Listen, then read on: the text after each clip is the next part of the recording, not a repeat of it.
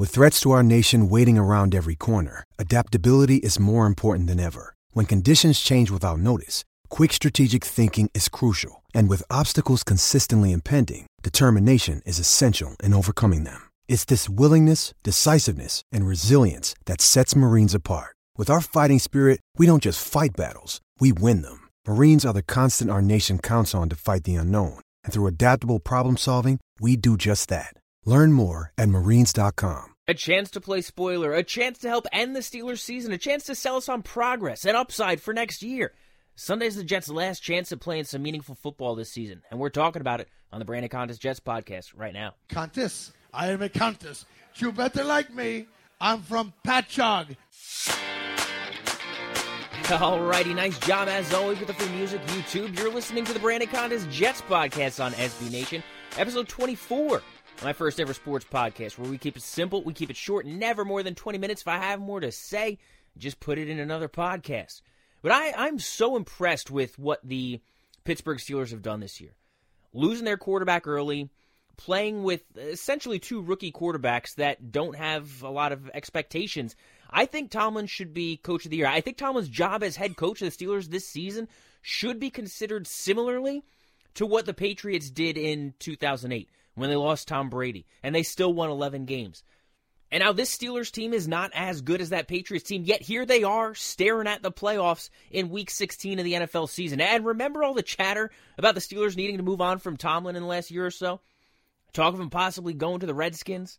Talk of his tenure running its course in Pittsburgh? Talk of his inability to control the locker room? It's funny to see all of that talk exit the building at about the same time that Antonio Brown left the building.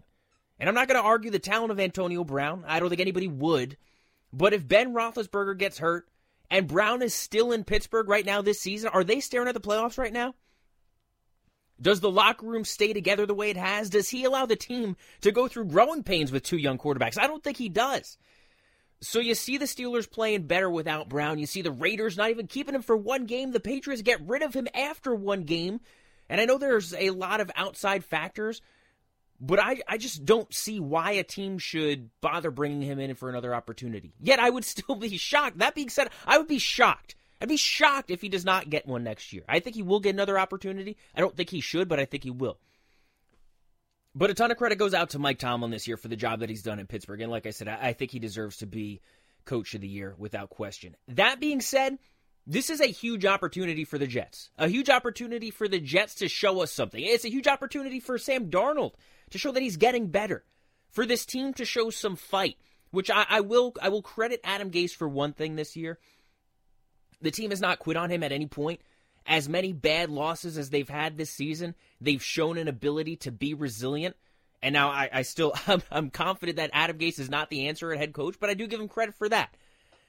And, you know, we talked about Ryan Tannehill for a couple of weeks.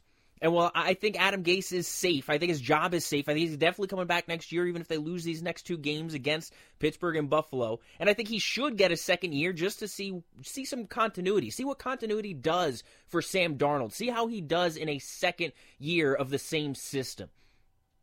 But the more I see Ryan Tannehill and Devontae Parker and other guys in Miami and other guys that have moved on from Miami, other guys that are no longer playing under Adam Gase, yet they're excelling in new systems, and I see these guys succeed without Adam Gase, the more I wonder how he got this notion of being such a good offensive coach. And Tannehill showing up in a new offense as a backup and playing at an MVP level now these past few weeks, because he has, is a major indictment on Adam Gase. And you're starting to hear that a little bit more now as Tannehill's success continues, and it shows that, you know, maybe it wasn't just a 1 or 2 or 3 week thing. Maybe he actually is a much better quarterback than what we saw when he was playing under Adam Gase in Miami. And Gase was brought into Miami to develop Ryan Tannehill, but he made Tannehill look like a below average quarterback. And then as soon as he leaves for Tennessee, it all starts clicking. As soon as he's no longer with Gase, he's an elite player. I'm fascinated by how real this is for Tannehill. I'm fascinated to see what happens the next couple of weeks. Fascinated to see if he gets them to the playoffs. And then fascinated to see what kind of contract offer he gets from Tennessee. Or does he get contract offers from other teams? Do they let him go? Does he get a bigger deal elsewhere? You know, what teams go after Tannehill? What teams believe in him now in terms of becoming a legitimate franchise quarterback? Does Tennessee believe in him? Does Tennessee pay him? How good can he get? Can he keep this pace up? For me, it's one of the most interesting storylines, and I hope Tannehill keeps it up because I think it puts Gase even more on notice and puts more pressure on him next year to do a better job. And the one thing that we know about Adam Gase is that he should be very motivated next year. He should be motivated to develop a quarterback. He should be motivated to prove that he can develop a quarterback, especially as he failed to develop Ryan Tannehill, yet Ryan Tannehill is developing in a new system. You also wonder right now, you wonder how much faith does Sam Darnold have in Adam Gase? And we saw the exchange that he had on the sideline last week in Baltimore. And I look at Darnold as a 22-year-old kid that just does not want to deal with turnover year after year. And you can't blame him for that. But I don't know what he actually believes, what he actually feels about Adam Gase's system, a system that we've never seen work. And if Gase does get fired by the Jets after next year, which is certainly a possibility if they have a down year again, and again, look, I'm not rooting for that. I want to see them go out and win 11, 12 games. I want to see them go out and make the playoffs. I want to see Sam Darnold excel. I want to start to believe in Adam Gase as a head coach. That would be great. But if he does get fired by the Jets after next year, he's done as a head coach. A short tenure in Miami paired with a short tenure in New York and a failure to develop any quarterback, why the heck would any team give him another shot? Why would he get a third opportunity? He wouldn't. So the pressure is on Adam Gase to have a big year next year. But the Titans are fighting for a playoff spot with the Steelers, who the Jets play this week, of course. And this week against Pittsburgh is now the Jets' last chance at a meaningful game because we don't know if Buffalo is playing for anything next week. We don't know if they're still going to have a chance at the division.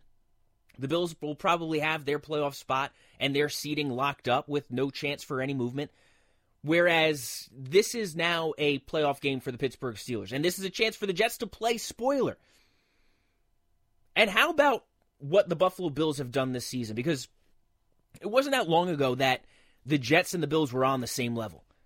And yet, here are the Buffalo Bills on their way to the playoffs, on their way to the postseason, winning double-digit games. Their most wins in 2 decades for this franchise. And it goes to show that landing the right head coach, landing the right general manager is just as important. It's equally as important as finding the right quarterback, maybe even more important. I would go so far to say as more important than landing the right quarterback because we don't know what Josh Allen is yet. He's fine. He certainly has potential, got a great arm, but he hasn't been great overall. It's not like he's light years ahead of Sam Darnold, but the Bills are light years ahead of the New York Jets. You get a good coach, you get a good GM, you focus on the right positions, and you watch a team flourish. Because it should not be that hard for a team to turn it around in the NFL. It shouldn't be that hard for a team to right the ship in the NFL and get back to at least being mediocre, because the league is designed for parity. It's not designed for teams to be losers and losers for decades, which is the direction that the Jets are headed right now, which is the direction that the Giants are headed right now, which is what we're seeing from both of these New York teams. We're seeing incompetence, we're seeing perennial losers, and that's not what the league is designed to do. The league is designed through the draft and through free agency and through scheduling games. The league is designed for parity. The league is designed for teams to be able to bounce back, yet the Jets and the Giants have not been able to do that. But then you look at a team like the Buffalo Bills in the last couple of years. They bring in the right coach. They bring in the right GM. They focus on their lines, the offensive line, the defensive line. They focus on their secondary, the cornerbacks. And they've built a winning team even without Josh Allen proving that he is a franchise quarterback. But meanwhile, the Jets are focused on signing great linebackers and stopping the run.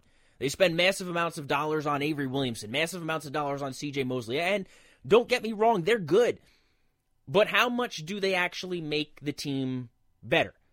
Because the Jets, to me, right now playing without Mosley and playing without Williamson this year, it's not their linebackers that's been the problem. You know, they were fine with James Burgess and Neville Hewitt. So why do they need to spend $22 million on Avery Williamson and $85 million on C.J. Mosley on a position that, again, is not really a team-changing, a game-breaking position? And then speaking of the linebackers, Monday Night Football, we watched one that's maybe better than all of them on Monday Night Football with the Saints. Demario Davis. Demario is actually performing like an impact player, continuing to perform like an impact player. The second impact linebacker that the Jets lost to the Saints, Jonathan Vilma being the other. But Davis has been great.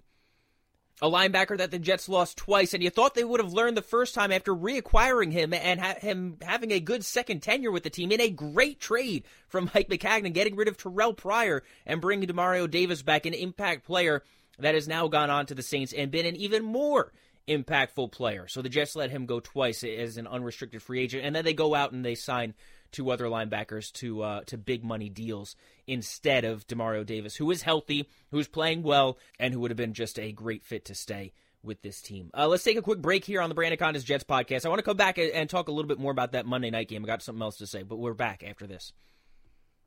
I wanted to mention Drew Brees setting the all-time touchdown record in that Monday night game, which obviously an incredible feat, but more than that, it's another quarterback playing at an elite level into his 40s, which is amazing. There's so much talk about Tom Brady doing it, but Drew Brees is right there with him at the age of 40 and better than Tom Brady at this point. And then we have the potential for some back and forth, which is kind of cool because you got Brady and Brees. Brady is only 3 touchdowns behind Brees now for the record. So we could have a situation where they wind up passing each other at different times and go back and forth. And that's assuming they both play a couple of more years. But I'm not sure Brady is capable of passing Brees because I think we look at Tom Brady now as starting to appear to be an aging quarterback, still capable of winning, but he is showing some age. And Brees is not. 29 for 30 in that Monday night game. Amazing. Brees is elite. He's playing with a better offensive line than Tom Brady is. He's playing with a better running game, a better offensive coach, a better home stadium for scoring, better wide receivers, the best wide receiver in Michael Thomas. It's tough to imagine Brady turning back the clock and getting past Brees because of the elite level that Brees is playing and because we've seen a little bit of a regression from Brady. And more than that, the team that Brady is playing on is not as good offensively as the New Orleans Saints is. But how about these two quarterbacks playing at a Super Bowl level into their 40s? And is it a coincidence that it's two franchises that have pushed the envelope, and gotten into severe trouble at different points? And the Saints, of course, with Bountygate, the Patriots with Spygate, then Spygate again, then Deflategate, and now Spygate again. And the Patriots thing is kind of strange, in my opinion, this newest Spygate installment, because I see people that I would expect to crush the Patriots, like Christopher Mandog Russo on SiriusXM, but he's actually defending them, which I was shocked about. How am I supposed to believe that Belichick needs to cheat to beat the lousy Bengals? And then there's people that I would expect to brush this off as nothing, and they're actually believing that the Patriots were cheating, like Bill Simmons. But the one thing that is consistent with everybody right now, everyone that has an opinion on this story, is that they're all lukewarm opinions. Nobody seems to have a really strong opinion about it. Nobody really seems to care all that much. And everybody just kind of gives their opinion, and we move on. Whatever happens, happens. Remember Deflategate? Remember the outrage? The outrage lasted years. Mike Francesa screamed about Deflategate for years on WFAN. Wait a second! All right. You saying Brady order the equipment interns to deflate the balls? Okay. ESPN talked about it for years until after Tom Brady got suspended. People were calling for Brady's head. He got suspended 4 games for telling his equipment manager he likes the footballs to be a little spongy. 4 games for that? The Astros are out filming signs to figure out if somebody might be throwing them a fastball, and people want the manager banished. The Patriots are caught filming a sideline for the 3rd time, and nobody seems to care. Even if you do care, you don't care enough to make a big deal about it. It's like, yeah, they cheated, but it's week 15, let's just watch football. It's week 16, let's just watch football. If this was the first time the Patriots were caught cheating, if it was the 2nd time even, people would be flipping out. But because it's the 4th or 5th time that we've seen the Patriots cheat, we're immune to it. And whether you defend or you oppose what the Patriots did, the one thing everybody is agreeing on is that we're just not surprised anymore, because we are not surprised. There is no anger. There is no passion about it. Nobody cares enough. We're immune to the Pats cheating. We're immune to the Pats winning. And they're going to win one way or the other. They're going to outsmart you. They're going to better prepare. They're going to push limits. They're going to cheat. And nobody anymore has the energy to care. We're tired of the Patriots. We're tired of them winning. We're tired of saying that their reign is ending just to get burned by it. We've been burned by it more than once. So at this point, just let it run its course. And eventually, Tom Brady will retire. And eventually, the Patriots will deal with the issues that other teams deal with, that the Jets have dealt with. But until they actually fall on their face, until they actually look mortal, because it's been decades, we're just going to wait. And for the Jets this week, I want to see them beat the Steelers really bad. Because we've seen the Steelers and the Jets season a couple of times, 2004 playoffs, 2010 playoffs. I would love to see a role reversal, and I would love to see the Jets be able to end the Steelers season and see the Steelers get knocked out and not make it to the playoffs because of the New York Jets. And Jamal Adams should be back. Arthur Millette should be back, so the secondary should be well improved. But this is not a Steelers team that blows other teams out. This is not a Steelers team with a big-time offense. This is a Steelers team with a big-time defense. So it's a big test for the Jets' offense. It's a big test for Sam Darnold, for Adam Gase.